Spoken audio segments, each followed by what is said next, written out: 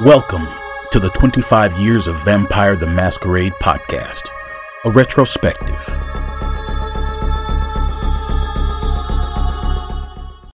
You were defeated, left for dead. All is ashes. Your heart stirs, your broken body numbing with the rage of retaliation. Hey folks, Brennan here. Thanks for tuning in to our 25 Years of Vampire the Masquerade podcast.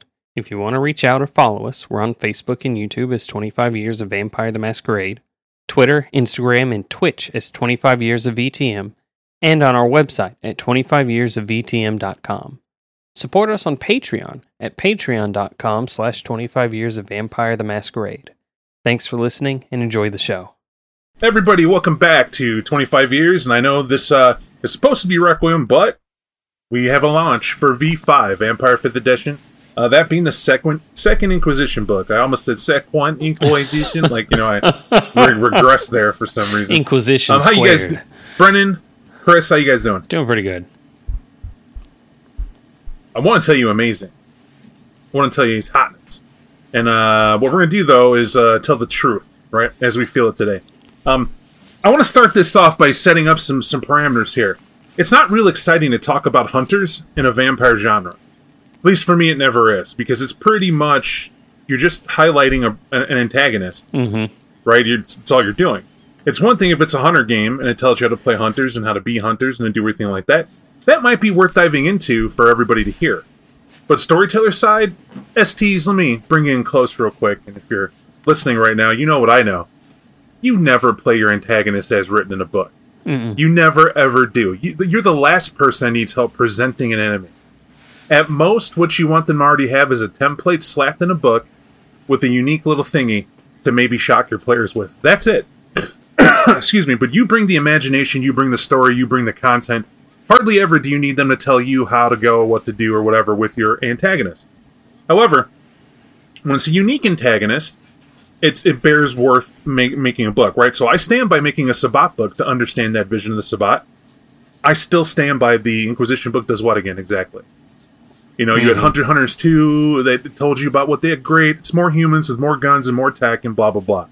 That's how I feel. It does not change because of this book. And I'll tell you why. Off the bat, when it told me how to use this book, storyteller book, geared for antagonists, and I said immediately, all right, so guns, unique bombs, some ridiculous sword, and something else is going to be in here. But you're telling me nothing different other than how many alphabet terms you can throw in for special organizations that somehow didn't know the supernatural was real. Now, that's a hard sell. That's anybody. I don't care who made the book. That's always going to be my stance. And that's going to be my stance here. I need you to knock it out the park. Go ahead and try to find ways that's like, you know what, actually, ...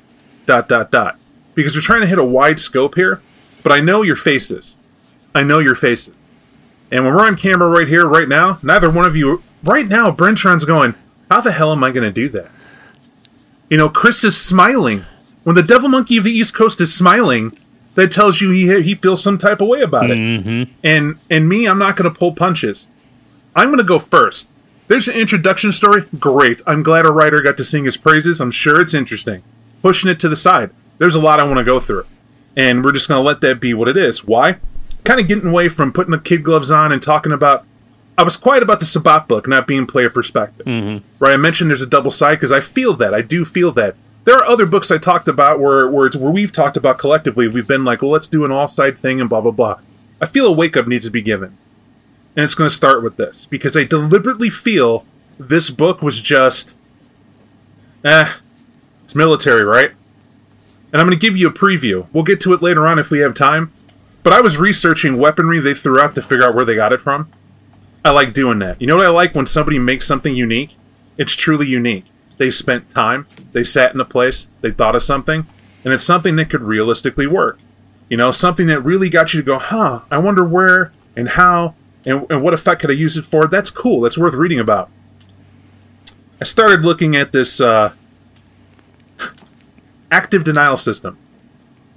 Now, I'm going to point this out. The active denial system needs to be mounted on some sort of APC or vehicle or super jeep or wherever you have to roll it around. It's designed for crowd control, and its point is you have this like giant stop sign of metal, and it's up there, and they direct it, and it uses basically microwave emitters to slowly heat up the skin of a target. Right, so it's basically you're pointing it at them, and you're sitting there, and over a course of a couple seconds, they want to move because they're warm. Right. Now, you put this in a vampire book, and I'm sitting here going, are you under the impression there are droves just a sea of vampires in the streets, rolling over like rats released, just eating mortals left and right, and we have time to set up these choke points where we're just going to slowly herd them because they're mindless and they're going somewhere? That's the type of thought process I had here because I like smart hunters. And when I think of smart hunters, I think of hunters that, I don't know, aren't fully funded by a well-awakened super AI that can outthink anything we do on the internet because that's a cool MacGuffin. And things of that nature. I think of people who earn their paycheck, right?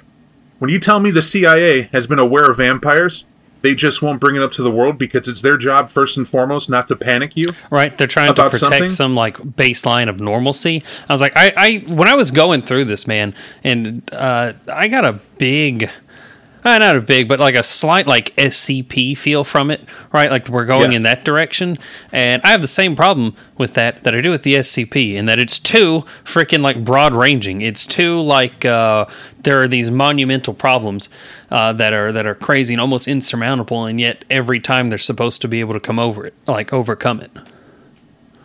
And that's just a taste DJ, of it, you're right? Muted. SCP is it's a collaborative fiction that is incredibly popular on the internet. It stands for Secure, Contain, Protect. So there are like supernatural or like not normal things that exist, and SCP exists to contain them and protect people from finding out about them, almost like a masquerade. So, and when you listen to that, it's something people have interest in because they use something weird, oftentimes unheard of, or even heard of, in a different way. You've ever seen it before. They present it creepy, and that's what it is. And they talk about it, and they over-government it, right? There's like every lever in the alphabet back to front that is typically in those shows before they tell you what it is, right? And that's I've poked fun at it, but it's tolerable until, right? That's that. But it's enjoyable for a lot of folks, including myself, from time to time. When it comes to this book, though, I didn't want that. I didn't want that from hunters, and I didn't expect that. You know, I had high hopes of what we were going to get is reasons things happen. And that's probably what we're going to focus on first, so we can joke around about stuff afterward and talk about things. And it's not all bad. Here's the stuff for Speed and Pass. Can new players, STs, use this for antagonists for hunters? Absolutely. Does it work for V5? It's designed for V5. So yeah, there you go. Is it a book that's worth picking up if you can't possibly think of how hunters operate? Absolutely. However, if you have all the other books previously up to this point from First Stat on that talked about hunters, you don't need to get this book. You don't, right? You can imagine in your own lab how that might work. In fact, they have incendiary round rules in the base book for V5, which means you don't need them to tell you any special type of ammo here because they already give you the most deadly. You can think of different rules for even better ammo or whatever else exists out there. It's just that simple.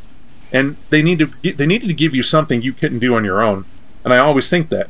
Whenever I get a book, does this stop me from being able to do what I could think of collectively on myself? And before we think that I'm super arrogant and sit back at home and go bob things to everything, no, I don't. But when I'm given something, I want my imagination to be lit on fire. That's my goal. Same as it's fiction. I want that. So when it comes to that, sorry, it's a little beeping thing that wouldn't be muted, so I just threw it. When it comes to that, there's one thing I'm going to bring up, and that's Vienna. We're going to skip around. If you're listening to this podcast, we assume you've heard of the Arcanum, you've heard of all the Inquisition, the old school stuff, all the stuff they're going to reference here, and the new organizations, we're not going to spend that much time going over them. But guess what? They didn't give you that much detail about them anyway in this book. They're there, they're mentioned, maybe 2 pages, and you're done. If that. Not a whole lot to go with it. I don't blame them. They tell you how an organization's built, how they might move, and all that's in here. How they might track vampires and spot them, that's in here. But that's not what you want to listen to. What you want to listen to is, man, why are you guys triggered by it, like it or don't like it? Here it is. When you think of Vienna, you heard of a drone strike that happened out of nowhere that caught the Tremere with their pants down. Rocked their world, devastated, it was awesome, right? There's some things that came up in my head immediately. How did you have a clandestine drone strike that didn't raise governmental hairs and didn't cause a huge international scandal? Where does that happen? I expected in this book to hear that there is a second Inquisition fully funded worldwide, that governments had hooked up and got together and decided that we're going to definitely clear these people to make moves like that, and that's what's going on. However, I'm going to quote to you in this book what it says. One line about the Inquisition, the Second Inquisition. The Second Inquisition is a phenomenon, not an organization. Mm-hmm. So what this means is that there are certain groups that kind of sort of know about each other, but they're in a shadow war against themselves. Because for some reason, if you're opposing the vampiric race and you know they need to be stopped, we therefore need to lie, cheat, and steal and trick each other to get the info that you have so we have it and you don't, for some odd reason. That baffled me. And then I looked at Vienna again and I said, hang on a second. What do I know that the Tremere have?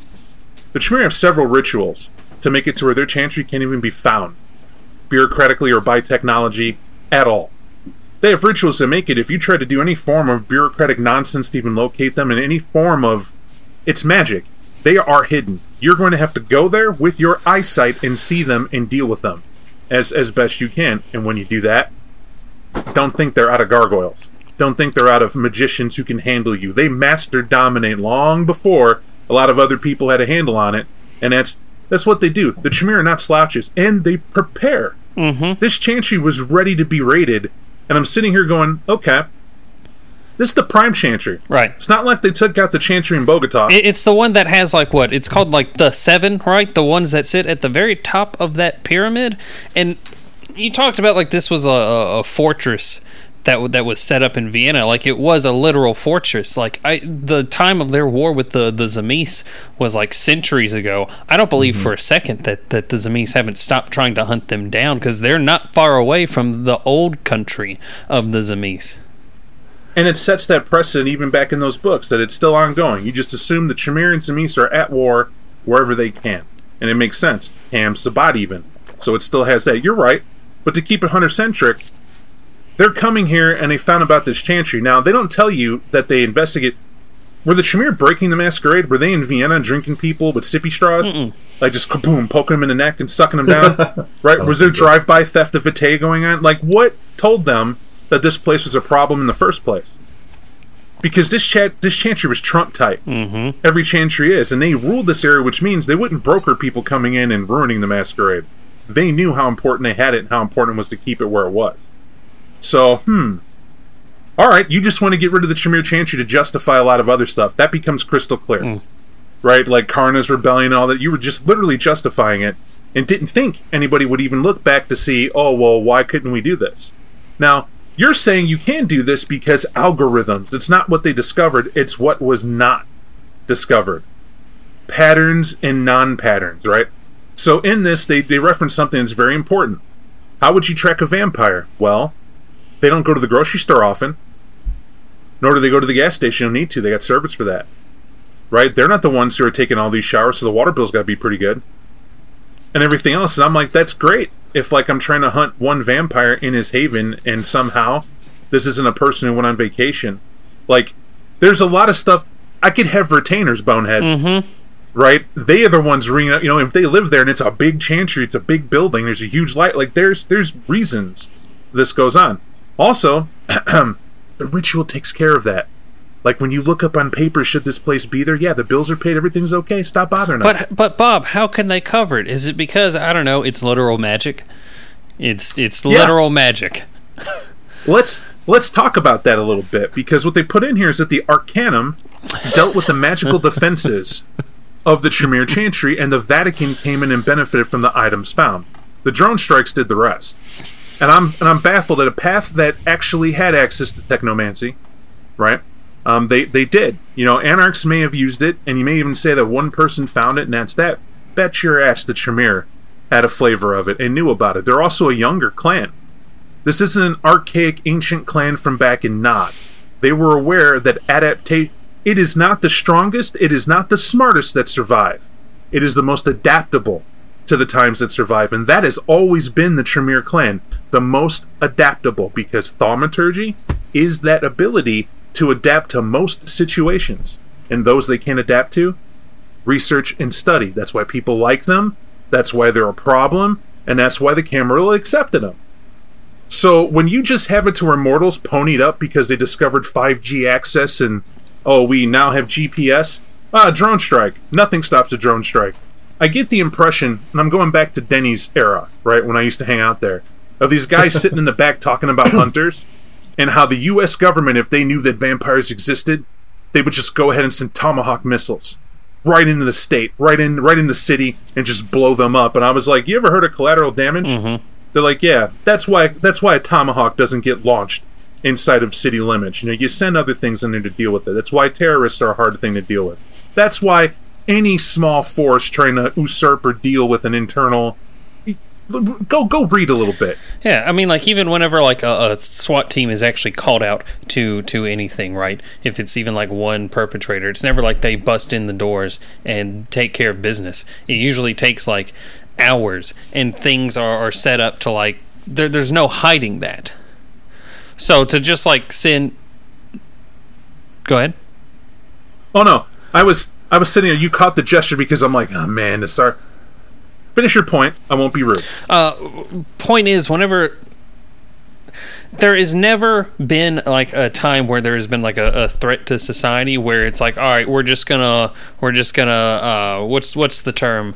Scorched earth everything around it here, right? Because there is still, if you're trying to take care of vampires because they're a threat to society, to people, it's obvious that drones striking random buildings in the city to remove them is only acting against you. It's going against everything they're going to do, and there's no way they could continue that. So why would that even be a thing? Like, they would send Tomahawk missiles. I got an answer for you. Yeah. Got an answer for everybody. You know what made sense for me? There was two plots I wanted to see develop here. Plot number one. You remember Sejanus, good old Marcus Vitel? Mm-hmm. Sat in Washington, D.C. a long time, didn't he? Yeah. Everybody wondered, how could you be the Prince of D.C. and sit there so long with all those connections and deep connections? And his rival, Methuselah Lasombra, badass he may be, his rival was the Tremere clan. One dude in the Tremere clan stood there, and he had all this influence that went into the government. And so Marcus Vitel knew damn well better than to step on this dude. Mm-hmm. And that's it. But they had a great and clever battle, i.e. Sejanus was amused that this guy could do it so much so soon. That was a cool relationship that was built that never got answered. Nobody ever needed to check DC for being a great story place to have a game set and see how it falls out, because that's always a good rivalry, right? You couldn't just handle it with might, but we couldn't just do it with magic, because guess what? That would ruin our masquerade, and we're all here to support that. That made it pretty cool. On the back end, I said to myself, the update to that, which I could saw going very well, is if we know Marcus Vitel got outed, and he's playing his contingencies. We know his endgame is scorched earth. Mm. He doesn't care. That's his outcome. Mm-hmm. He wants the world devastated to where he rules solely. You know what? It's a good way to do that? If you knew how to get rid of your enemy where they live. Right? It's the one kismet thing I imagine Lasombra Methuselah like this dude would have done. I know how good my rival has it in DC. I can't get it done in DC, but I spend great assets and difficulty to figure out what's going on in Vienna.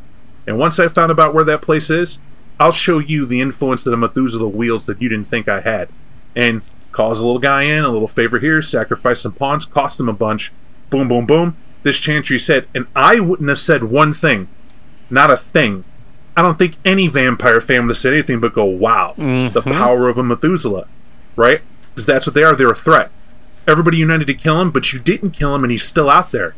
They're still there. There are still plots with Tally the Hound and V5 serving him. Yep, there are. Mm-hmm. So why wouldn't you thread that in so easily in this book? Call him whatever you like, and it still would have worked. Do you one better? You could have even said that the Seven never stayed at that Chantry. That was all hyperbole. That was there to keep the Zamisi entertained. They put the wards up, they just show up to renew them. There's one guy from Golden Lane kicking rocks, that's his sole job. He had too much humanity to want to participate in the other stuff that Tremere did fine. Guard our secrets, which by the way are nothing. You know why? We learned of the Arcanum, and we know these bonehead mortals are running around, psychics and whatever they think they are, and they're staring at what we have and they're trying to steal up our lore. We burnt the building down as a warning, which is one of their libraries, and told them, you better stop now. And we walked away. By the way, the same plot from Highlander. The Highlander TV show, the Arcanum get too close as the Watchers, and they burn their stuff down, and they're like, we no longer intervene with the Immortals, right? It's the same plot, right? So imagine me being me when I was a kid. Oh, wow, what a unique show. Highlander is pretty cool. Here we are, born to be kings. I'm a Watcher. I run around. Okay, I'll even tell you the episode. The Watchers, there's one of them who finds out he's an immortal, but he can't fight with a sword and doesn't have the sentries to keep up. So he uses technology, Uzis and whatnot, with a team of guys that shoot people so he could chop off their head with a machete. And then the Immortals respond by killing their group, the Watchers, and the Watchers are like, we don't do that. We don't get involved. Which brings us to the rule from Hunter x Hunter 2, where Hunters Hunted 2, where the Arcanum basically stated, this great tragedy happened, we will not get involved with vampires. Of all the creatures and entities we studied, we stepped to them to just study them, and they came back to annihilate us, and we can't have our precious knowledge damaged. So we won't step up and do it. Out of a hat, they step up to do it, and the Vatican gets the artifacts? Also, that irked me. That irked me a lot. What artifacts would a bunch of magical vampires have that the Vatican would want to keep? Would want to use? Why would they not just burn it? It's not going to be anything like related to Jesus Christ. I can pretty much guarantee that. It's probably going to be related to, I don't know, blood magic. Well, something I'll mention here after I give DJ a shot on the topic of Vienna. You got anything to add, Vienna? I was about to say, I fully agree with it. That Vienna timeshare was just willing to go. It was like the 7 were like, nah, I'll go, Cancun's a better time. But I fully agree with it. And to kind of jump on what Brendan is saying, it does make you wonder why would the Vatican would get involved. Obviously, the only thing they're painting at that point in time, or the way that I'm taking it, is like, if they can't have it, we should just grab it and lock it up. It belongs in a museum, right? So it's just like, so they take it, and that's the only reason I could ever think of it. Because outside of it, you're right, the Arcanum's involvement seems a little sus.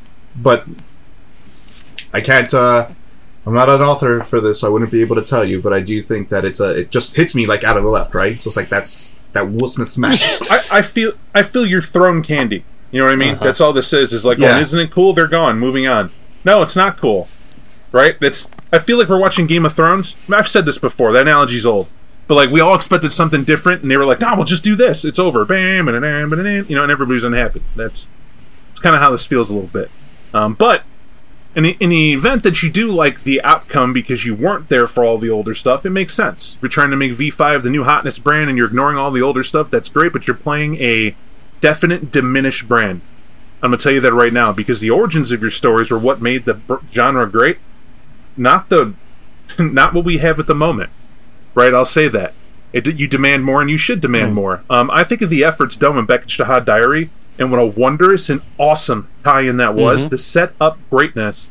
Where is that? Where is that? What do you ask, Bob? I'll tell you. Look at the Haiti entry. When you look at what they say about Haiti, they describe it being once an open hunting, and this is in the Second Inquisition book recently, V5 I should say. Once an open hunting ground for kindred, Haiti has become a dangerous country to be a vampire. And you're thinking to yourself, no kidding, we've already been over that. We're opening it, no problem. But then it goes on to say that basically they make it seem like there's just an overthrow of teenagers, right? Is how it's written even. That like basically there's tumult, there's issues, there's rise and fall. You know, this country's had usurpation problems back and forth, but the mortals eventually they wane down, right? This is mortals being the government. They're the protesting kids in the streets, these teenagers, they get tired of them, they can't stop them. And then eventually these teenagers figure out how to just start hunting vampires. Why? Because the vampires were controlling the government, and these people protesting were listening to the government. And so the vampires took to the streets, used a little bit of power, and then these teens turned on them. Droves of teens just started hunting them during the day, and that made problems for them. They moved on. And I thought to myself, I know for a second I was up there with Nate, and we raved about how great Haiti was. That there was a lot of eye-opening moments in there. Stuff like the Semeti being an actual powerful clan that had been there for centuries. In Haiti, it's just you didn't recognize it because they were part of the folklore. They were part of voodoo and folklore. They beautifully tied in Baron Samedi to what they had going on, and that was cool. And then you got to see how they were making armies of zombies that they were keeping waiting for this great pivotal upheaval, this beautiful artwork in Beckett's Shahad Diary shows you this example of like an undead citadel that they might be marching from at any given moment, but it also laid the seeds for the formation of the Hecata, and it did it beautifully. Talking about how the Giovanni and the Pisanob were involved in there, how they had the Semeti, you had the Setites who were trying to get involved in that too. There was a whole war over this territory for obvious reasons, because the mortals couldn't keep control over where they're at. This tumult made it to where they could battle and see what's going on. I mean, let's not forget, Ged fought his own child, which is Urzuli, for control over the Vodun followers that were there. Neither one of them believed in Vodun, but they also were Setites. And they were trying to milk that cult to have that go, and it goes tits up. And they couldn't possibly keep it there. And the Semeti were looking to flush everybody out because that's their island, Jack. And I'm like, great. So if Haiti just magically has these super teens that show up, and it's like, unless they're the Teen Titans, I don't know. I mean, I imagine Robin can lay down some vampire whoop down. But unless they're just going to show up and they're like, okay, cool, great, now we're going to overthrow them. By the way, where are these teens in the book? Where's the super organization in this Second Inquisition book to tell you how they use all this awesome stuff? Because here, even still, with the story they put there, you could put how some teens thought of some grassroots vampire hunting skilled stuff that they were utilizing, the sort of that desperation usage from being pushed to the brink and you don't have a choice.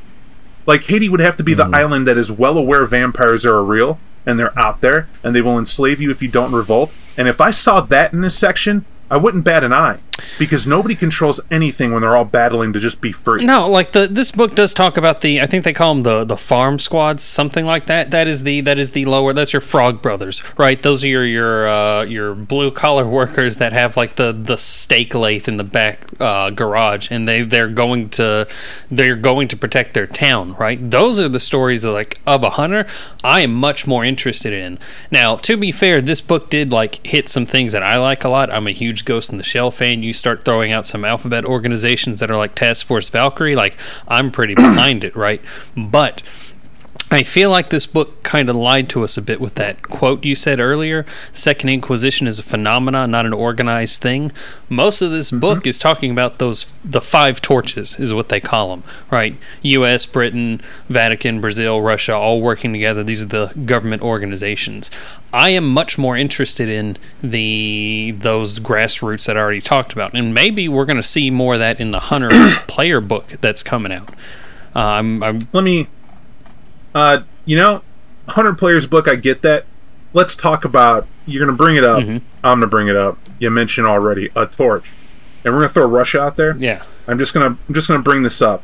I've been through the ringer with Heartfelt Times, and we're artists that write to be the social climate of the time and figuring out what's going on. There's going to be a lot of flack for things that are in this book that people didn't care about.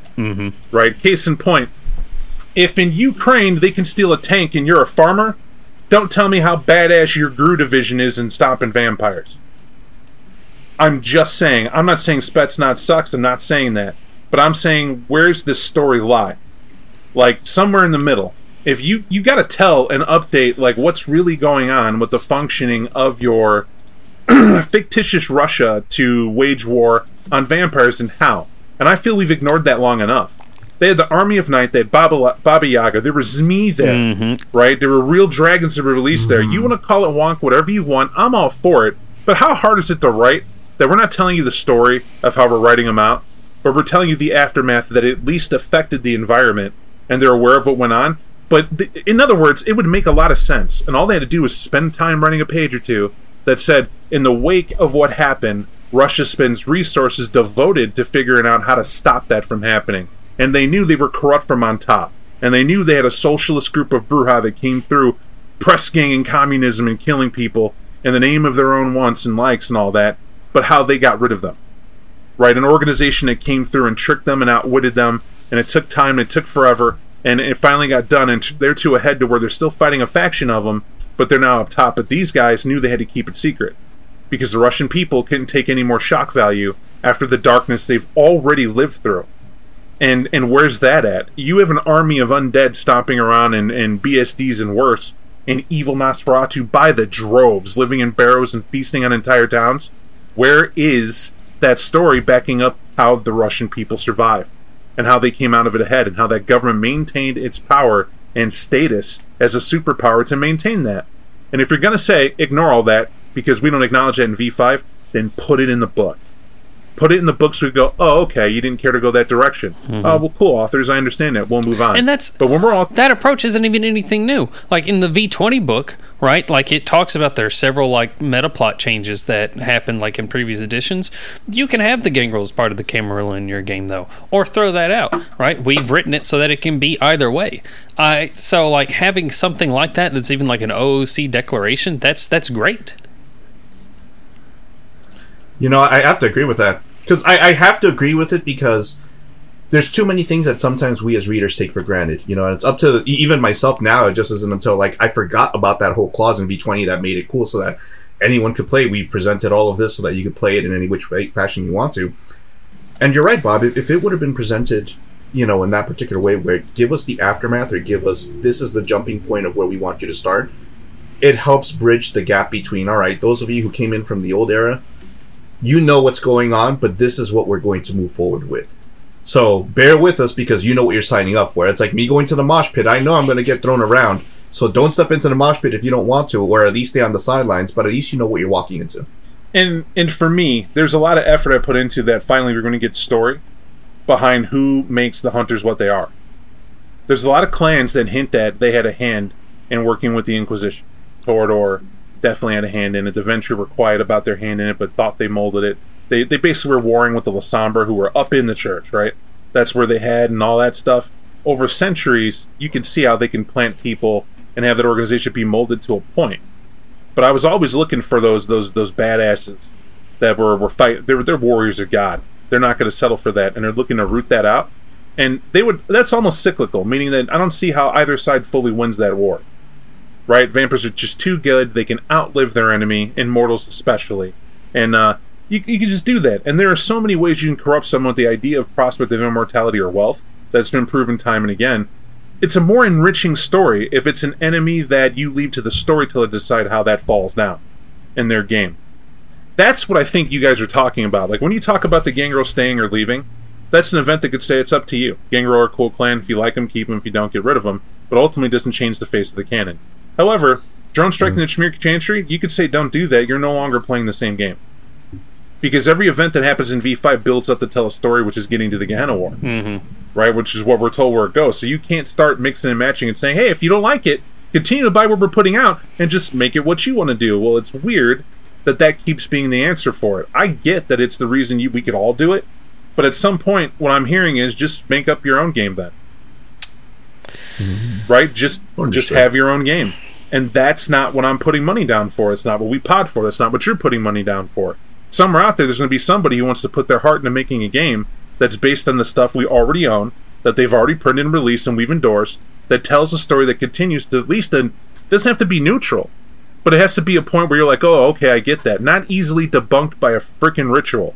I mean, it really irritates me, because to me it's lazy reading. Did you not research your own thing? And there were other ways you could do to conquer it. That's just my opinion. Now, even though that's just my opinion, it's an opinion I know is echoed across a lot of people. It's one of the reasons a lot of people didn't go to V5 was reading things like that. Because you told fans of Tremere, actually your clan's pretty weak. They were defeated by, the internet. So, see you later. Deuces. Oh, the Nosferatu clan. They were defeated by, the internet. Deuces. What?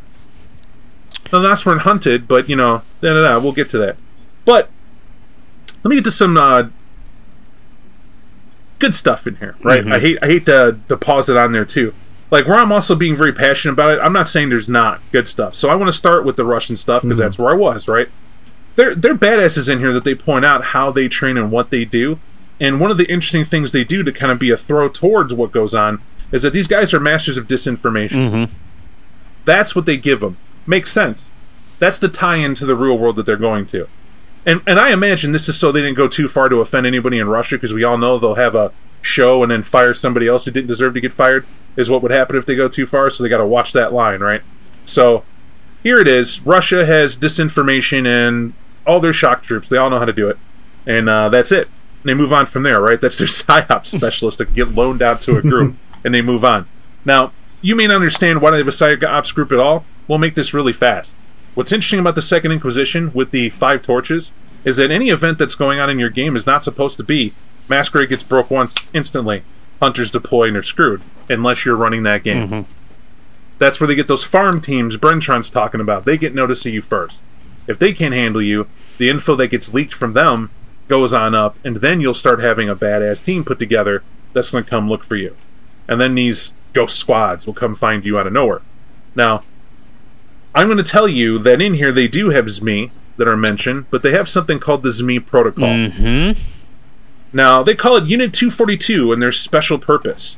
And this is out of Russia again. And what they talk about these guys do is they find themselves imbued with many of the capabilities of a vampire, with only a few of their weaknesses. Mm-hmm. Wait a second. It's pretty cool, right? Aren't we supposed to kill these guys? Vampires? Yeah. Of course we do. Well, what do they mean by imbued? A lot of definitions and interpretation you get from imbued, right? You're empowered. Are these guys being augmented to be vampire-esque? Or do you mean these guys are actively using the thin bloods that they're actively using? What does it mean? I was about to say. Or do you mean they're Right? actively using the thin bloods that they're actively using?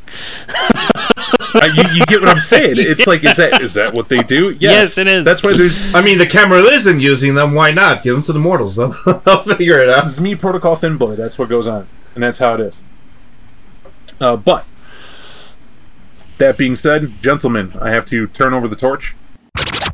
So basically what we got here is, just to rehash it, folks, let me just catch you back up here. We took a momentary break here for necessary means. Brentron had to leave early, and that hasn't happened. So we're recovering here from that point, so we're going to recap where we were, and we're going to continue on.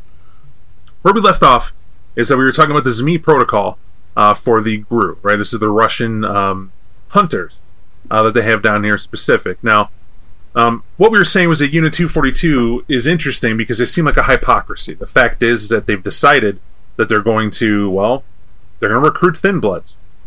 Use vampires turn people into vampires, or as they believe, as close to vampires as the real thing, to enable and help them, do what they do, which is kill other vampires. Now, as creative as that might be, it speaks of a deep connected governmental representation that I don't feel really is there. That doesn't make sense that it is. Now, this is going to sound pretty... Say what you want. You're going to think, oh man, it's hypocritical. What did you do, write the books? In a way, I think we all did. I think we all bought the material and read it and saw what it is, and we were making the comment, just not too long ago here, that, what happened to Baba Yaga, the Army of the Night, all that other stuff. We know Baba Yaga's dead, and we know there's a barrow of all sorts of stuff found of Nosferatu dead and whatnot. But these things have ramifications, they have effects. And where's the story of the government going in and finding it? And that long process we all know it takes them to figure out what to do about that information and what it even means. And that's necessary, because I think the Arcanum could have been a bigger thing. Right? The Arcanum could have been the people that you called in to come investigate these sites and try to maybe bridge that gap of misdirection to the mortals, knowing if mortals absolutely knew that the world of darkness was real, why wouldn't you do what you expect coming? I'm going to ask you that here in a second, DJ. We'll break that down. Point is, right now we're looking at the different organizations of fun that they have here, and the Russian Special Forces definitely ranks up there. That said, DJ, are you familiar, or do you recall the heartbeat algorithm that they have here in this book? I don't offhand. The heartbeat algorithm that was originally... no, I don't. I mean, I'm blanking out here. Go ahead, let me know again. So the heartbeat algorithm is basically what I like to call the U.S. intelligence community's love child. Right? It's supposed to be this secret organization program of information that is taking in all this information from various little devices to help track and figure out where these vampire cells are. Case in point, they mentioned GPS trackers, photo sharing sites, Wi-Fi doorbell cameras. A Wi-Fi doorbell camera, you got it right. Police Stingray collections, fitness app biometric data, smartphone cameras, and facial recognition software are all Heartbeat's unwitting accomplices in a never-ending hunt for blank bodies. So what are they saying? Basically, this data's correlated and taken into a big program or structure or what have you, probably a combination thereof. And what happens is that there's an algorithm they're finding. It's an intelligence community flowchart of algorithms that help them find blank bodies. Now, that's all fancy words about what they're really doing here, which is an intelligence scheme in a way to locate vampires using just information.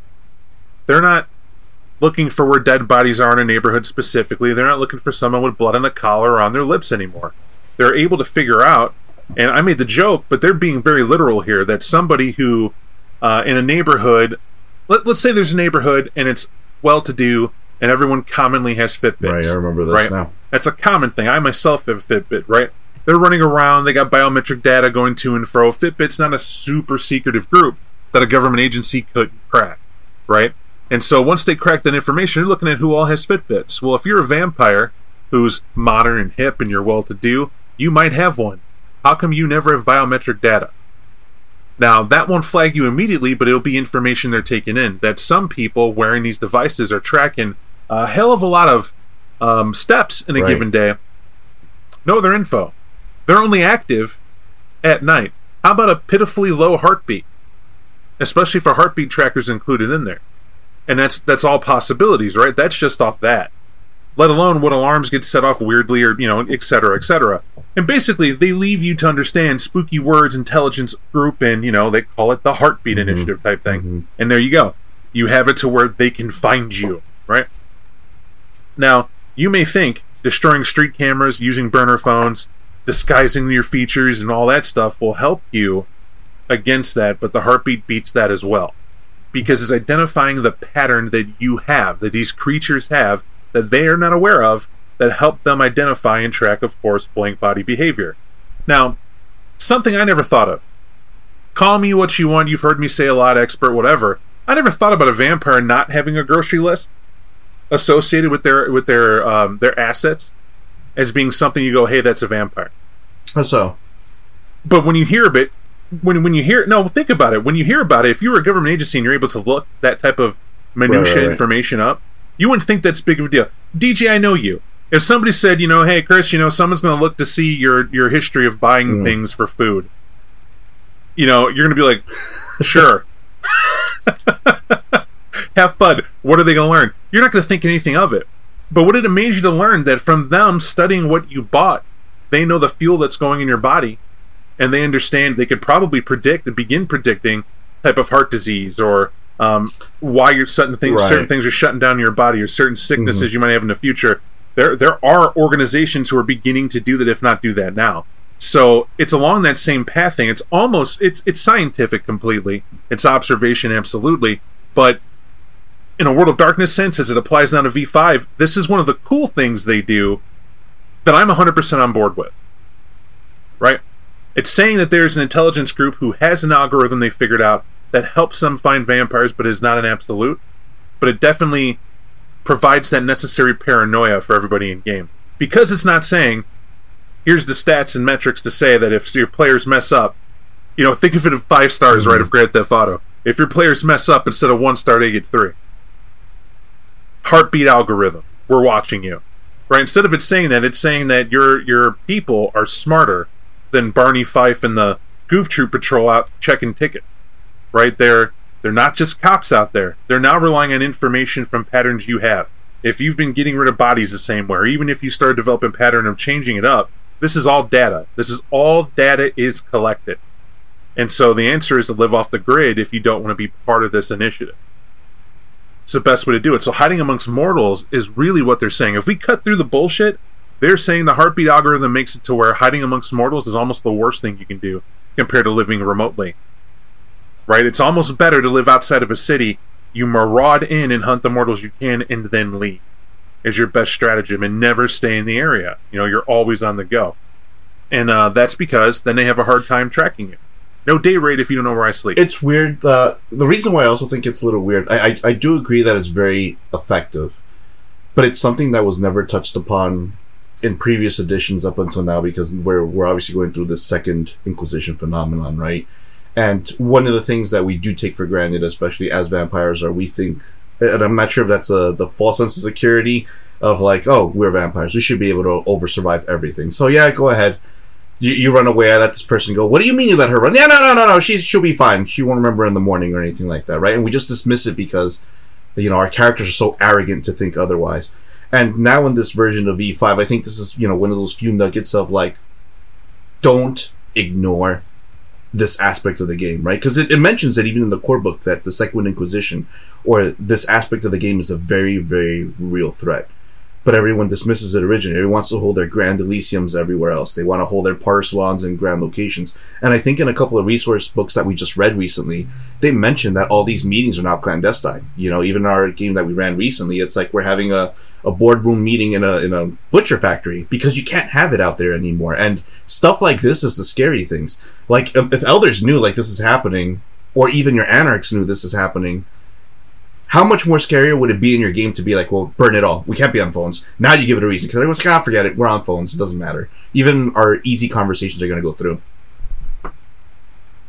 If I could tell you why in a V5 game I don't sweat players for this information, is because this book actually tells you. And I believe in it. I believed in it before, obviously, this book came out, and I obviously believe in it even more now. I feel vindicated.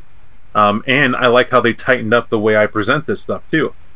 Smartly, they said that you wouldn't understand anything in this book as a vampire. You wouldn't even know most of this is going on.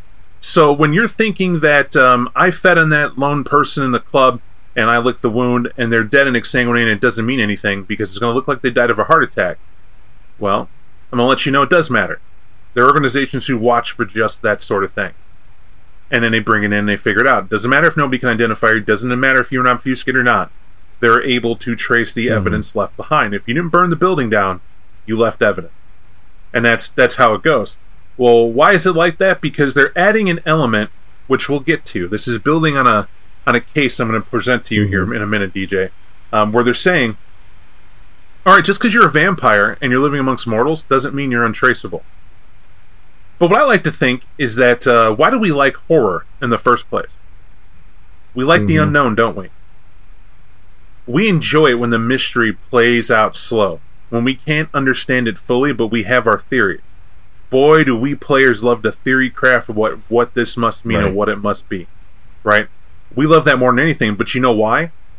It's because when we find out exactly what it is, then we're all like, oh, I was so close, or oh, I was wrong. And it's like you're playing a game within a game. And that's kind of what these books are supposed to be doing for us. The real reason why I think people are upset is because you can't guess where the game's going. And that there's always this big mystery and there's always a suck-along. And then when the big reveal comes there's no big reveal. It's you decide what it is. And you're sitting there going, you MFer, I did decide what it is with my friends at home. And we're just trying to see who was right. And now you're saying, well, anybody can be right. What are we, playing it? What are you doing? Right? And that's why it tastes so bitter in your mouth when you hear that. Is it bad that that's going on? It's not. What I like to call it is a company protecting its future endeavors, right? Because if one author wrote and it didn't work, now you're not backing that author threw in a neutral out for the next author that writes the material, so on and so forth. And where that's interesting, and I'm glad they think that's good for them, not really. Not really, because they should have took a lesson from Onyx Path with this book. And if you're going to do that, you need to write it in the way that they did back at Shahad Diary. I'm going back to that. Because the beautiful thing that you do there is that instead of you saying you make up what happened, they give you 4, 5, 6, sometimes 8 different things that could come about from the information they gave you in every chapter. Like, this is what we're saying that went on, and it ties to everything that makes sense. And depending on your chronicle, here's a bunch of ways this could go. Now you can pick the path for your story, or even play the story again and try a different path out. That made it to where you honored the fans. That made it to where the future felt good. That no matter where it went, we could play along like a big board game, if you look at it that way. Almost from first edition on, you can do that until you get to V5, where it starts getting very compartmentalized, right?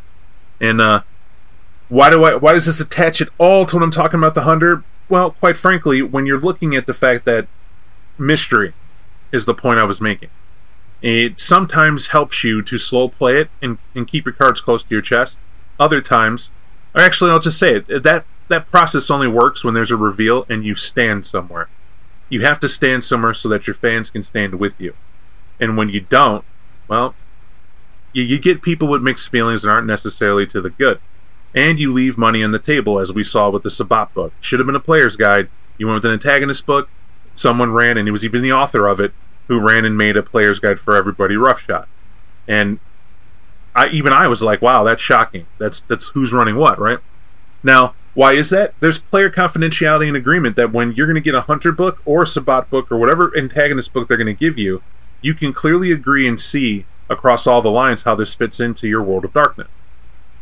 Now, I'm going to ask you, DJ, do you feel players, with that heartbeat algorithm, with the way they're going to identify people and find them, that technology should surpass vampires so far? And to make that clearer, your players are going to sit down at the table. Do you think it's unfair that you're not going to tell them that, hey, there are organizations that can figure out everything you do, no matter what you do? So be careful when you start playing games. Do you feel you should tell them that, or should you not say anything and just hit them with that obstacle as it comes up? I think in the line of horror that we were just speaking, it's something that comes up. Because it's for you to live in fear every single aspect of the game, it's not going to be fun for everyone. I don't think it can be fun for everyone. Right? I don't think most people, let's be real, DJ, you and me are typical crowd pleasers. Let's not be crowd pleasers. I'm going to speak plain, you take the stance you will. But to say it plain, I don't think that's fun. I don't think it's fun to sit down and say, hey, no matter what you do, player, you're going to get caught, so best of luck. Right? Because V5, you play the youth, that's already not fair. Right? You can play with more points, your storyteller makes a call, but the game's all geared to where you're the youth. You're thin-blooded, or you're Ancil at best, and that's the new Elder, and that's it. That's what we want to do. So, that's my take on it. Do you feel the same, or do you see it as different? I feel the same, because I think that so many things are already stacked up against you, and it only makes having the Second Inquisition on your back only makes it feel that much more claustrophobic, if that's a way of thinking about it. Because not only do I have to worry about the others I have to please, the vacuums of power, me trying to come up, the game was already geared towards more people playing Anarchs than Camarilla in the days yore, because of the way that's been written recently. And now on top of that, I can't act the way I want to, because obviously the Second Inquisition is there. So where's my win, right? And usually before it's a Pyrrhic victory, right? And anytime you got out of a bad situation, that's the glory of it, right? Oh man, our team made it through. We have our domain, whatever the game is, but it feels that much more like we did it. Great, what happened? Well, you left the stove on. What does it mean? The pilot's on. Oh shit, the house, the people inside of it, and everything else. And it only after the first reveal. Right? I mean, it'll probably be interesting the first time where you're like, okay, now we know the Second Inquisition. Yeah. Cool. Yeah. But now that you put it in their heads, imagine the straight paranoia. Like, oh, Tommy's got to get that phone out of the goddamn hand. Don't you touch that. You stay away from it. We're going underground. You write a letter. You send a courier. You do this. You do that. And it might change the entire dynamic of the game. So, yeah, I mean, it's so weird. Knowledge... Don't eat from the tree of knowledge, right? And once you know that information, you can't go back to not knowing anymore.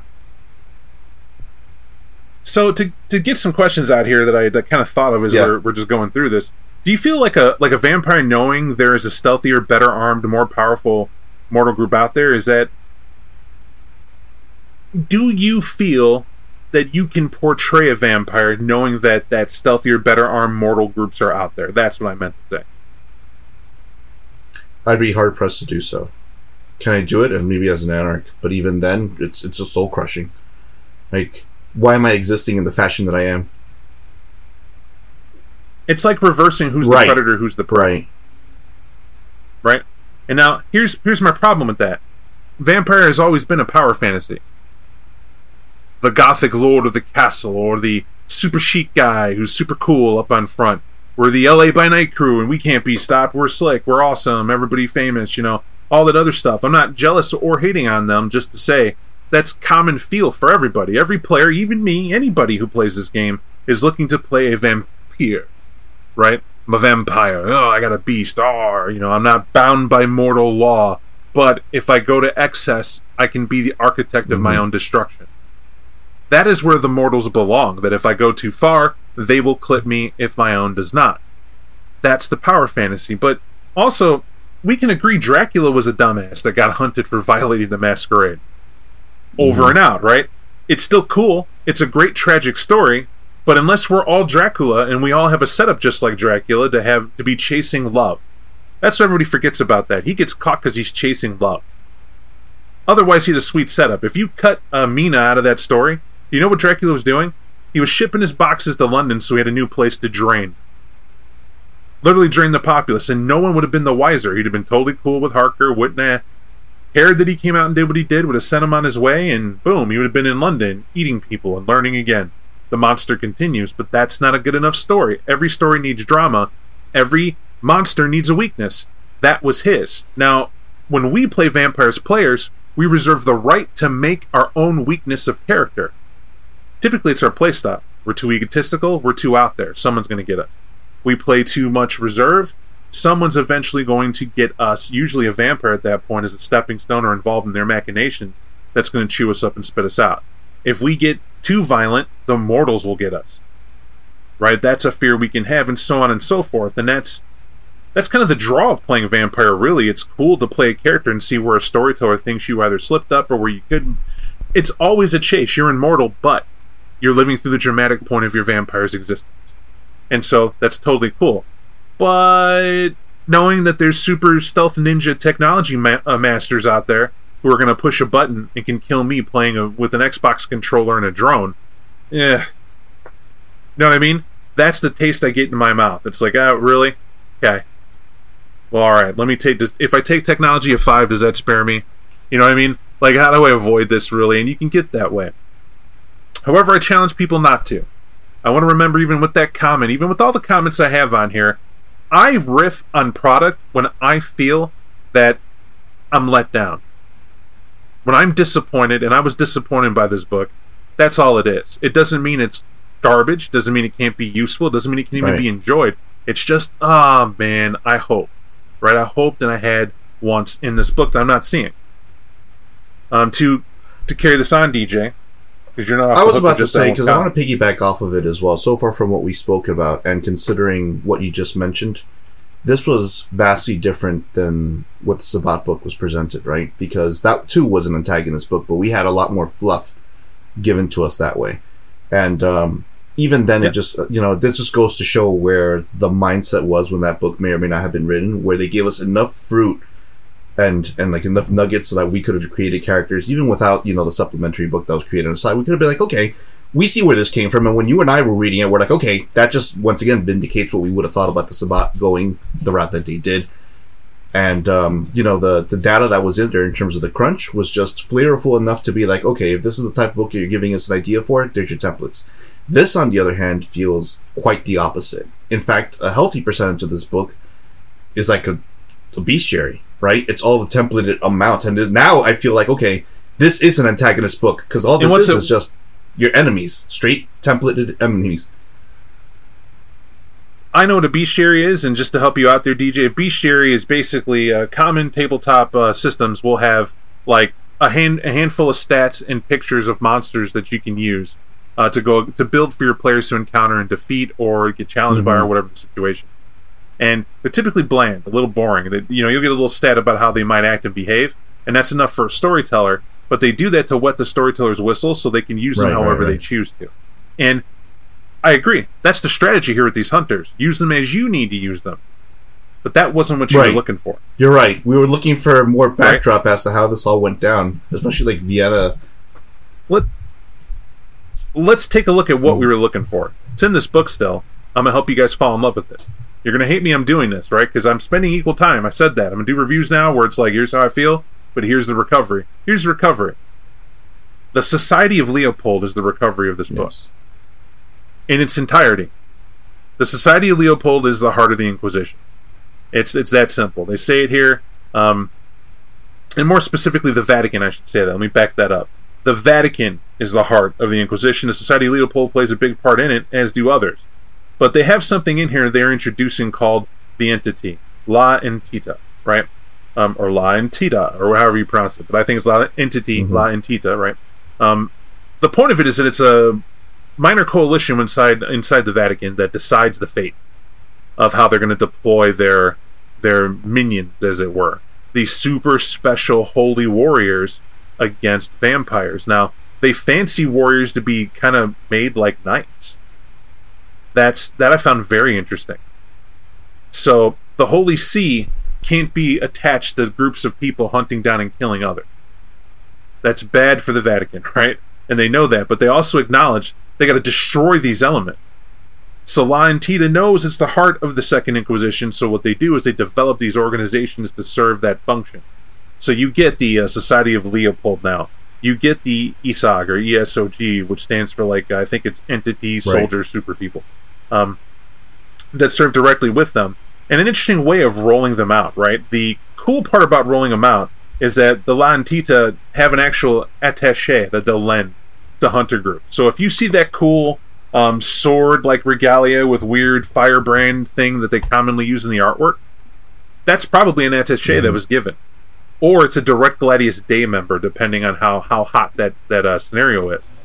And why I like this entire book should have got rid of everything but La Entita and the Vatican. Why? You ain't never heard of the Vatican stepping forward this hardcore in hunter groups yet. And to me, this says this is exactly the evolution of all the correlated data. The Vatican knows how to wage secret wars. The Vatican knows how to have... You ever heard of the Inquisition? I mean, they have a method of hunting down people on the sly, and only history will tell of whether they're villains or the heroes of the tale for doing so. And that's dope. That's tons of history. That's tons of things you can introduce, and boy, do they have it. Right? Let me get to it for you. Let me see if I could sweeten your book here, DJ. I know you read it, but I want to bring you back to it because that love got to be there. They refer to the hybrid Gladius Day with the ESOG soldiers as basically being modern Praetorians. Do you know why that gets me excited? What's a Praetorian? The guard, the special guard. It relates to Rome, doesn't it? And if it relates to Rome, what have I been saying? I've been saying there's I swear to you, that there's some control here that we don't know about. That someone smart has a hold of an organization inside of all this hunter madness that's using it to steer what they want to do. And I sat there and I said, Vittel. I had the wrong Lasombra Methuselah. Think about it. Now, Lasombra had a chill. What was his first chill? Montano, if I'm not mistaken, correct? It was Montano. Now remember, if I'm correct, Montano had some weird vision of a cross in the sky once upon a time. Remember going through the Dark Ages material and they said that maybe he did and maybe he didn't? And that he had an idea of what they were going to do, but he didn't say anything. As if Lasombra himself had maybe gave him an order that nobody knew about. I want you to advance that knowledge. Now you got a group calling itself La Entita. It's using Spanish for that reference, and it's called the Entity. And they're talking about the fact that these guys, though they're the in crowd, it kind of hints that came from somewhere. That someone's still controlling them from afar. You know who can pull that off? Montano. Montano can do that easily and smoothly. And to what effect, you may ask? It's going around to systematically destroy all vampires. Get rid of them all. If one thing has been proven of these antediluvians, they don't like vampire descendants. Not at all. They don't like a sea of vampires. They don't want them nowhere. They don't want them all around. So if we laid a trap, then who else but an immortal, and especially Methuselah or lower, could think of a long-range plan to span centuries to slowly destroy those vampires who you weren't proud of or weren't impressed of? Or, I like to think of in a pragmatic fashion, in my Lasombra-crazed tinfoil hat fantasy, what it is that they're trying to prove that if you're going to be a vampire, you have to be the best of them in this new world regime. And so we're back to the Sejanus thing of either you're cut or you're not cut for this whole thing. And I'm not saying it's Sejanus, I'm saying it's Montano. It makes more sense. It started with the Lasombra trying and successfully controlling the church and infiltrating. We never heard of them being thrown out of it. We heard of all sorts of crazy cults coming up from it and everything else, but the Lasombra endure, if anything. The Lasombra betrayed the Sabbat. Okay. That's there. But they're trying to join the Camarilla. Alright, that's some of them. And we know Tally's backing Sejanus, right? You don't hear nothing of Montano. Whether he beckoned dead or went there or nothing. It's just nothing. It's quiet. You know why? That's how a mystery works. That's the long game. You see what I'm saying? That's how you play it. If there's a final dance at the end of what's going on, I enjoy thoroughly the fact that there's little clips and tidbits that could be seeding in here that could lead to that. Now, if we back up what we did when we interviewed Martin Erickson, That's pretty much how they operate. That's any group. You spitball, you have this huge idea, see what sticks out, what feels good for the next book, so on and so forth. I like that it does that, so I have hope. I'm hopeful that that's what's going on here. That's not my only evidence. You want more, it's on your face. I got more. Right? You have the children of the Lazarus that are thrown in here, the sisters of Saint Sebastian, the humble brothers of San Roca, the Leopoldites, the Borders, but also my boys, the Order of San Carlo. Now, why I like the Order of San Carlo so much is because they feel authentic. When you think hunters and you look these guys, I mention all those because those are church-backed, right? That's like half a dozen church organizations designed to hunt down and kill the supernatural. And this entity thought of all that? That's because the entity's playing the game over centuries. That's what it's been doing. Of all of them, everyone else just figured it out. Everyone else just toured the dark web and figured out what a ghoul was, and that ghoul spilled beans, right? However, the entity's been like, I've been in a game since the game was game. That's how this goes. I know what's going on. I have a book. You don't. And every person that's died, and no one comes up and picks up where they left off because that's the Order. Now, why is Order of San Carlos so near and dear to my heart? They have a death ceremony. Is this ringing a bell to you? The ceremony involving the vampires, right? So, basically, I'm mixing two things. Oh, dang. Sorry, I was looking at the wrong thing. Order of San Carlo I still like. That's because their use of incendiary devices in range. I forgot about it. I was like, which one am I thinking of? The wrong one. My bad, everybody. The Order of San Carlo, they're the ones who use hunters the smart way. That's what I want you to focus on. I'll get back to my favorite in a second. What they do is that they use daytime raids as a preferable tactic. They don't ever touch a vampire during the day. Yes. Does that make sense to you? And except in the day, I mean. Now, if they have to go in at night, what they do is they send in incendiary devices, flame devices, to provoke vampires into frenzy and then put them down at range with high caliber rifles. Any corpses collected are usually staked and then burned, unless one is identified as a high-value target needed for questioning. This is an organized fear tactic that I think this is the hunter most players thought of when they thought of the Inquisition in the first place, the Second Inquisition, right? Right, because you're going to mess up, and they're not going to get you en masse with knightly swords and charge you. You're going to get hit by some super smart boss rounds and God knows what else, right? And that's that. They're cool for that because they fit that motif, but they also point out these guys are not the everyday. That's the part I like about this book. You may start by saying, okay, cool, here's all these organizations, but not all of them are needed.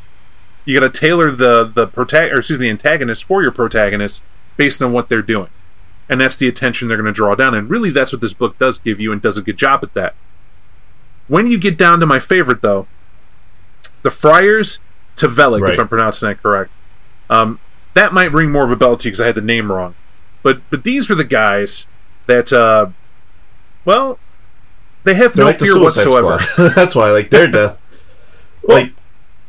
Well, when you join the Order, DJ, This is what I meant to say. When you join the Order, they take part in a ritual in which they are symbolically killed and resurrected before the bones of the Order's first Grand Master. That's very creative, right? That's something cool that speaks of an old knight-like order that everybody loves, right? It's cool. But from that day on, they are dead men in service to the cause of the spiritual emancipation of humankind. In other words, they're spiritually brainwashed. Willingly. Right? You remember talking about what a rite actually does when we refer to the Sabbat? Right. It's to, once again, to break down, to build back up. This is, I would argue, a good way to do it. If I were to tell you, DJ, that vampires are real and they were killing mankind and they treat us like cattle, and we were both in a Catholic church, but I told you there was a way that we could sign up for the real war that nobody knows about. And the real tragedy of the real war is that we don't know. Right? Most of us don't know. There'd be a bunch of people sign up if they knew, but we can't tell everybody because not everybody has the faith. Right?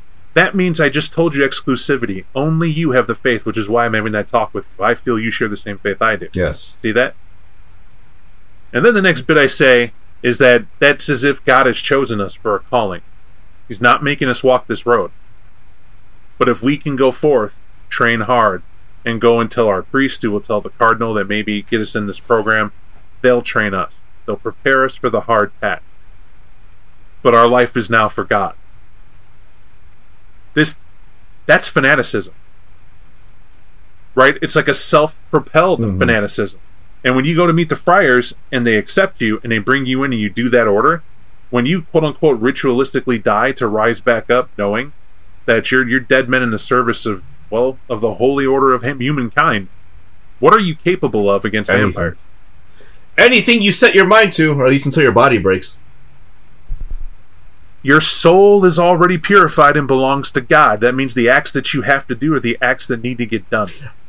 Right. And that's why I said it was like, right? Like there's the Suicide Squad ain't coming back, right? That's why you already got your soul's already on its way out. You're good with JC as far as we're concerned, but you have one last thing to do while you're on Earth. You know what that is? Wipe out the supernatural and or the vampires. And I think that you're right, and it's well written because it gives you an idea. This is where I like stories like this, right? This is once again the redeeming stuff because it just goes to show that vampires aren't the only bad guys. Fanaticism in any way as it's written, like you're doing this for God, great. We're taking out antediluvians, great. And it doesn't change. All it does is what are you fighting for? And it's interesting. You ever notice that people don't think of vampires as bad guys? Mm-hmm. But I'm the protagonist. I gotta be good.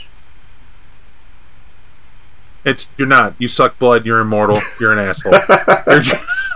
You are. If you're undead, that's what you are. It's all you're ever gonna be. Or walk into the sun. Your choice. Either way, good choices didn't make you a vampire. Yes. We can agree to that. Sometimes you didn't have a choice, but now faced with what you are, selfish continuing of your existence, or do you walk into that good light? And that's the thing. Now, what's cool about these guys, their namesake, I should say, why I like them. They're the Lazarene witch hunters. It's so cool, right? That's a thing they hunt down and they slap down here. Now, why are they cool? Honestly, they're the guys who are in the front line. I like the fact that they're the ones most likely to use a flamethrower. Right? With a flamethrower, not true faith, but a flamethrower, a Bible, a cross, and a Night Watchman short sword. Which, if you're wondering what that is, it's a clever way to take a nightstick, have a unique handle to it, because the nightstick is hollow. It's the sheath for the short sword that's inside. And I won't say that they exist because I didn't find them on the internet, but you can definitely see where they got the idea of it. Right? It's like a wakizashi is another good method, although those are a little longer than a nightstick. But they get shorter, and there are sites that have some cool weaponry that were created to do just that. Why not a nightstick? In that opinion, right? I just gave that up. I like researching stuff like that to see it, because sometimes description doesn't do it justice. But it made sense that they kind of have these objects. Now, something special to note about here, where I say true faith isn't a thing, it is interesting that their training makes them resistant to oblivion and obfuscate.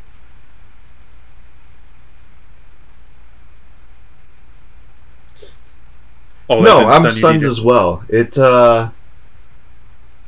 I mean, when fire purifies, it also lights up, right? I guess, but I guess that's also why they're the front linesmen anyway, because you kind of anticipate that's what they'd probably be seeing the most of the time, or not seeing, right? So if they're trained to look for the unseen, that would probably be the reason why they have such a resistance to it. My friend, they're not just trained for the unseen; they can actually use their insight to pierce, obfuscate. Right? Interesting. And I'll say it's not that particularly hard either, especially for the average player. You know, it's just the level of obfuscate they're using is the difficulty they're assigned to break it with 8 dice. Now, that's getting into mechanics, but it also tells you that the story behind it is that these guys, man, are they prepared. These guys and girls, I should say, are prepared to do what must be done. Now, this doesn't come without attachment. All these super organizations have something called pressure points. In this book, pressure points are complications, whether they be political or actual, that they go through to try to see certain things realized. What do I mean by that? All their perfect ideas and plans and operations have kinks in the slinky. And that's what this is about. They're not all cut and dry. And this actually makes it interesting. It speaks of a sort of shadowy operation within the Second Inquisition, that everybody has an agenda. However, as the Second Inquisition grows in power, it perverts mortal governments in service of a hidden agenda, much like the vampires themselves. And so we're back to that point. I guarantee you, I promise you, that the hunter organizations are not free of vampiric influence. It just seems that way. We've seen it as well with a couple of characters. The one that just drew my mind, even though we were thinking big, like in terms of Montano, we could think small in the form of Nathaniel Bordruff. And that guy just never gave up the fight against vampires either, and he has his pockets with hunters as well. He has a couple First Light members in his pockets that he uses. It's a great effect, by the way. Speaking of Nathaniel Bordruff, Nosferatu, man, I do have that question. I do. You know I did. You saw the notes. I know you did. It's I put down here the Nosferatu are literally espionage itself, and not a whole lot's talked about that. But what did you feel about the fact that just because SchreckNet went down, how does the clan of information have SchreckNet go down, but doesn't stay up to date, nor have its fingers in the pies it needed to have a contingency plan, like as part of an IT file, an IT life, excuse me.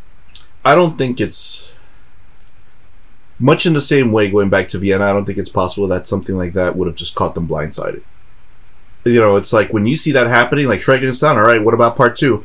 Well, back to either setting up the server again, let the pigeons know it's time to go ahead and move on over to the next truck, go into the train cart that had the secondary server. Where are we moving to? Doesn't matter. We got to get the hell out of New York. Keep going through that. To be honest, like I said, I don't feel that the loss of SchreckNet probably it's more shock value than anything else. It went down. Good. The big information thing. But I also think when we were talking about the Nosferatu going down, they're still around. Right? It's not like they're gone. And the reason I say that is because it makes me think about every bad situation that's ever happened to Nosferatu. Wouldn't you think with SchreckNet being pierced and then being the primary caretakers that they would have been like a prime target for many of these hunters? But they're not. They're still around. Somehow they still live. So it's proof to their resilience, or they have stuff in the background that we haven't been exposed to yet. The thing here, I really feel that being invisible rocks infiltration. Right? Like, think about it, you're in these think tanks inside of vehicles, and you're sitting here staring at the camera, but obfuscate affects you while you're looking at camera. They've established that long since. Or now you can even fool, machinery and whatnot. Makes it very hard to find you and whatever, but in this book, there's so many tools that make you feel like no matter what, your player's going to be caught. Right? You're encouraged to make up ways that this can happen, and, things like that. And, I'm going to warn people not to do that. I'm going to say that. I think in this case, it should be, if your player has a way to work around it, work with them, because it's been my experience that players are paranoid, that they can get overstressed having to worry about a lot of things, and that's the big worry about this book, is that it's saying that you need to be worried because we're here, almost repeatedly. That's bad, right? You don't want people to sit down and feel that they can't play. That's first and foremost. And it is up to the ST to see how that goes down. But also, we want to deliver the new hot book that's here. Because the way I heard it, we want to make a hunter book that everybody can use, that everybody can enjoy. It's not this book, right? That's not as it is. This is a book of red alert. Drones are possible, and the ammo's coming, and missiles are not off the table. And it's like, oh, okay, shocker. All right, reining in a little bit. And when the Nosferatu are not the number one in espionage, it makes you wonder. Because I really feel that having immortality coupled with the ability to be invisible, and you collect information, and you can use technology, how would any of this shock you? Right? How did you not see that? How did you not have your finger on the pulse of what's going on? And it's because it fits an agenda. That's what it is. You can clearly see it. With the second masquerade being implemented, with the hunters and everybody going to a cult-like behavior, and cult of the blood gods, and cults are everywhere, and things are making it to where the youth are running around in mass. Thin bloods are a thing now. All the photos in this book are of vampires being hunted in the streets in mass by hunters, and you can tell that that's the game they're trying to tell you that we're in. I've not yet felt that was anything written or presented to us yet. Because the moment that happens, your game is effectively over. And that's just realistically speaking, because it's hard to come out when you have 5 stars in GTA. Very, very hard. And this book only proves that that's the case. They give you every tool as a storyteller to say, this is how you would end your game. In fact, I think we were talking about that part where we get to the AC-130 and like the stealth bomber, that we don't have to put stats here. If it ever has to get deployed, your game is effectively over. Right? That's the Exterminatus. The end. they have cool artwork in here, and the one with the shades, the vampire in the building has the shades to pose for a photo, it looks like, smiling with teeth, but the hunters are running behind them with guns, and clearly it's day out. What are we doing? You know what I mean? And, like, you could say, oh, that's a Thin Blood working with them. Sure. Or they're about to get shot. I just feel that it's if you took a photo op with shades, you're going to get shot, vampire, and that's the thing. But then it rolls with the other one where there's, like, an APC that's driving behind with smoke everywhere, and these feral vampires are just jumping around. And I'm like, what is this, Rifts? Right, is what I thought of immediately. If you're not familiar with the Rifts game, it's an old game that, you look it up, but they had a South American book that dealt with Vampire Kingdom, where there were just vampires everywhere, and they got hurt by water. I thought that game was a joke, too, for that. Cool and unique in its representation of vampires, but it was the squirt gun kills a vampire made me laugh. But the point is that I hold it here, too. When you have vampire tribes, just look at Dusk Till Dawn. Right? Tells a story. It was a vampire ziggurat, and they didn't know any better but to build a temple where truck drivers came to, and it's all about the titty twister and hot women dancing, and then they close the bar and eat everybody. How long was that going to last before it fell apart, realistically? Right? The movie doesn't address how many trucks fell off the ledge that they reveal in the back and were just stuffed down there in the bottom. Like, how many people came in to see, you know what I mean? Like, it didn't feel like a realistic response. Like, I know for a fact if we're missing that much money and we send in stuff in there, you should see some type of thing. But I'll tell you the same thing my friends told me when I was, like, annoyed watching that film and mentioning it all. Bro, just a movie. Right, bro, it's just a movie. It's just a game. I was like, yeah, that's cool, but I kind of wanted to see the powerful vampire who had that kind of pull, right? string. We didn't even get to the bottom of the ziggurat either. They were just somewhere near the top. I feel that way about this book. Like, it's all flash and glam, but where's the meat? And that's what I kind of wanted. Now, about that, because we're not done. When I say I have questions, I have questions. If mortals are this powerful, how does the Gehenna War not bleed center stage and simply get shut down by the Second Inquisition, you think? I have to think for the same reason that they capture these HVTs, which is mortals are just as corrupt. And that's the reason why these five torches tenuously work with each other, is because somewhere in between here and there, they're just too greedy in this thing. I want our own... Like, we had the same thing when we were talking about the Gru a little bit earlier, right? In terms of how they keep their information kind of secret. It's because if Russia get their hands on a Methuselah and use that as a weapon, right? Why wouldn't you? Versus the States? Of course. Versus another organization? Even better. So I think even human interest stops it. But alternatively speaking, if we're theory crafting, and that's where the imagination is, what's not to say a vampire already has their finger on the button, and they're like, no, Gladius, stay. Hold on, Society Leopold. Lentita says, you hold still. Wait till we say go. It's not yet now. And I could feel you on that. I really could. One problem. So the Second Inquisition worked for the Vienna Chantry, which was going to be a powerful site to take down, which is why it's so shocked. How it got everybody's attention, right? You then have the Sabbat, which are now sloppy herds of these vampire nations roving for blood and diablerie victims. Like, it reads like there's 15 plus to a pack, just rolling over, killing everything, and moving on. Missile strikes, drone strikes, military armament, nations in real lives. They've used more firepower for less threats. Let's face it, less threats than vampires. They've completely waged war and even genocide attempts, and successful ones, were even handed out in the modern time, like when the past 20, 30 years. Stuff has been done. And because of that, when you think of the fact that, okay, you know about vampires and your answer is in total annihilation, well, we need to see those reasons. Like, I can make up reasons, right? You just did a couple, right? But I got a fear.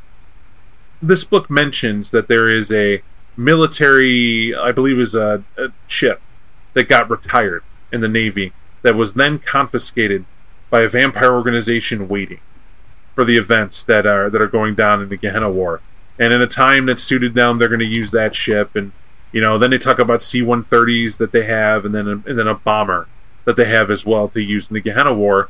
And do you think they're just ramping up to put an end to the vampire line?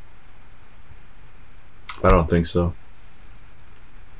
I honestly don't. No? For the amount of effort that's being put to be as far-reaching as they are right now between the medias that they're taking, And like, why blow up such a good thing? And I think it's right on the money with what we were talking about earlier. You need to put your toe in the water to see where it goes. What if, if it, speaking plainly, if it tanks, well then I guess it's time to drop every single nuke bomb, stealth bomber, blow the doors open. Second Inquisition wins. We knew this was going to happen, folks. Or we get to see that fantasy work out, right? What if the Second Inquisition is as the First Inquisition was? A ploy by the Methuselahs, a ploy by greater powers that be, just to flush everyone else who's underneath them out. You can see how that turns out. So I'm going to end this with a certain weapon that was used in here in this book that I laughed for a good 5 minutes on to see that it was deployed, because I still think it's funny. How do you feel about a long-range acoustic device? Like a sonic device? Yeah. I mean, I laughed at it, so that's my answer. So apparently this is used for crowd control, and I could see how it could be used for crowd control, especially on mortals. Making these really loud noises that, obviously they're annoying. You don't want to be around. They hurt your ears. It can cause ear damage, and you could leave. And they use these to great effect to disperse crowds. But I'm trying to imagine a player group who sees the vans come, and they're here. You know why they're here. Or maybe you don't know why they're here, but they start seeing this alarm and see their government trucks. Do you see players kind of sticking around to see what damage that sound can do? I would hope not. I wouldn't. Yeah, it would be like a disorienting, maybe day raid type scenario, but I always thought a day raid you didn't want to make a whole lot of noise, because you were typically in mortal confines and you didn't want to alarm the public as to what's going on. But you might want to disperse them from gathering. I laughed about it because I was like, I know these players that this was made for. Right? I have some home game players I know for a fact that would have sat there, when you bring in a truck, we think a little sound hurts me. Right? And everybody would think of Auspex, be sure to shut it off. Like that would help you. You still got an eardrum. And this is coming. And it made me laugh, because it's not lethal, and I think that's their point, is that a lot of this stuff is to herd, weaken, or debilitate you so they can set you up for the worst things. And believe me, worse things are in this book. They got Fang Rippers that they brought back. They have Stake Throwers. They have, the Compound Crossbow isn't a shocker. They have some go-tos that are the typical. But I like the ammunition that they mentioned in here. That thermo... what-a-majiggy grenades that just burn burners, right? They end of rifles, they just launch these grenades in, and they end up slow burning a whole area that really wreck shop for vampires with flame. And that's what they do. Real hunter stuff, though. I will take my hat off to them. So for this book, as a whole, is it a hunter book? Absolutely. Is it a book of antagonists? Yep. Do you feel that does it change at all, DJ? To know that there are some cool elements in here. There's some stuff to dig your teeth into. And really, it's a toolkit of a book less than it is a story. I 1,000% agree with that statement. Because you phrased it in such a fashion, I 100% agree with it. Because it is that. It is more of a toolkit. Don't go in thinking that it's like the Sabbat book where there's like a cohesive story going along the way. But it is a toolkit. If you treat it as such, it becomes a lot easier to swallow, and I get it. It's cool. For a bonus throw-in point, I got real curious about how folks thought the usage of chemical weapons against vampires was going to work in V5, and I'll tell you what I did. Took it to the well, asked a couple folks. They came down to this one line. Ready? Blush of life. Unless intentionally brought to a semblance of life, the body of a vampire is functionally dead. They wrote themselves an out. Functionally dead can mean a lot. Are we referring to the fact that if blood flow got to the right organ, it would function like it used to? Are we referring to the fact that you're not fully dead because you still have locomotion and brain function, but yet you don't have brain function? Newsflash, you are brain dead. Your heart does not beat unless blush of life is utilized. Your lungs do not inflate any more than you get words out of your mouth. And that's that. You don't have nerves or nerve reactions and things of that nature. So the question becomes, how does nerve agents and nerve gas and whatnot affect you? And to this end, I'm going to help the writers out this much, where they don't attach the obvious here. And the obvious is that you, the storyteller, get to gauge if it would or would not affect vampires 100%. And that's all up to you. There's stuff in here that will affect their nervous system completely, and their ability to run, function, and all that stuff. Can you stun them? One completely puts them in the torpor. There are things that'll do that. One I do agree with is that it's a necrophage type of thing, where it just starts chewing away at you. But what I don't agree with is it lasts days. Now here's why. There's always an assumption that a vampire, each day, as they die, right, that slumber, when they go through a cycle of kicking out all the stuff that entered their body, tattoos don't stay on them, piercings won't stay if done after death, because they revert back to the point of the curse, when they originally got it, to their point of actual death. That means, if I had anything in my body, a planted chip or anything of the sort, that should be pushed out. Some people say that's too critical. I say, welcome to the curse working for you. Where that's a negative for you, and you can never be changed, at least unless you know as a beast. That is just how it goes. You are immortal. That's kind of that romantic axe you bear. You will always be you. You will always be young. Always be powerful. That's the point in the draw of vampire. Don't let a storyteller start telling you that automatically the stuff that would affect living tissue and flesh, use the axiom that, well, your blood circulates to the organs so it could be affected. Tell them to do their research and make it make sense to you how bacteria and fungi will work to what they're saying. Shouldn't affect blood damage or brain damage and shouldn't stay with you for days or weeks. I'll agree to the moment to the scene. I'll even agree that if you've used Blush of Life in a scene and get hit with this, it'll affect you to a minor degree. But the simple fact is it shouldn't thrive and be anywhere near as effective as they're touting in the book. And that's more than me just saying, this is how it should be. It's how it is. And I'm calling it. Right? But it is there for those storytellers who want to make it even more so. For instance, if you're thin-blooded, most likely I could see the argument that it would affect you more. The curse doesn't affect you as strong, and you're practically mortal. Right? They even have a thing in here of daywalkers. There's a group of hunters who can go in the day. Right? Because they're so thin-blooded, they're able to do that. And that's that. Also want to mention, because it's fun, they have another hunter group that is trying to remove vampirism. They believe, and of course it's from Sweden, right? The GKs, is that what it is? Let me double check it and make it right. I found them unique because that was hysterical for me to read, right? Only the land of neutrality would come up for that. It's that simple. They believe they have the legacy to achieve using occult knowledge they've had and been sitting on to discover the mystical weakness of vampirism, to develop a treatment for it and wipe it out entirely. There are unique, thought-filled, creative seeds in here that just don't see fruition in this book at this time. Be prepared for that. You're going to have backlash. You're going to have a negative tout. Some of you are going to even look at this and go, there's no care to the socio-political climate. And to that, I'm going to say this. I know some people are going to be pissed about a Japan insert, and the fact they refer to it is there's no mention of Kindred of the East in there, but this is V5. Right? They always said it was V5, that's the story. I already saw some other folks who said that in a couple things, but I'm just going to point that out. Just remember that. Level head, grain of salt. We don't know the future. But the other half I want to say is when it gets to the political climate internationally and worldwide and otherwise of now, we can't go back and chastise them for avoiding pitfalls, right? First, we're going to yell at them for being insensitive and putting in a book. Now we're going to yell at them for not having or caring to mention it, to have it in a book, to fold it the way that you're mentioning they should. We cannot have it both ways. Right? So they have to give it to us in a neutral platter for us to make use of it as we will. Even for me in this podcast, and I have no qualm saying it, I don't believe I put my foot in my mouth when I make statements like, man, they could at least refer to Russia having tanks being dragged off by farmers. I'm supposed to believe you have this super powerful tag team group? Yeah, I'm supposed to. It's the World of Darkness. That's what they wrote. That's that. Stop the hate. That's what I'm going to say. Just stop the hate. It's reviewed for entertainment purposes, and as this podcast just did for you, we reviewed it in our way to talk it through, to not exhaust you from you getting your own take by reading the book cover to cover. We will have a behind the mic on the Hunter book as well, as we have other things, as we have time to release them. Patron only, and specific for us, of course, on our 25 Years website. Find out, reach out for that, as a benefit for them for further discussion. As always, if you have questions, reach out to us, and DJ, I thank you. Brennan, I understand. Things happen, and time is time. So thank you for being on as you could, and we'll catch you folks next time.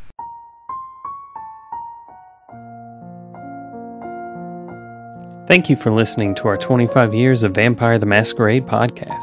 If you like what you heard and want to support us, please share it with others or leave a review. Thanks again, and we'll see you next time.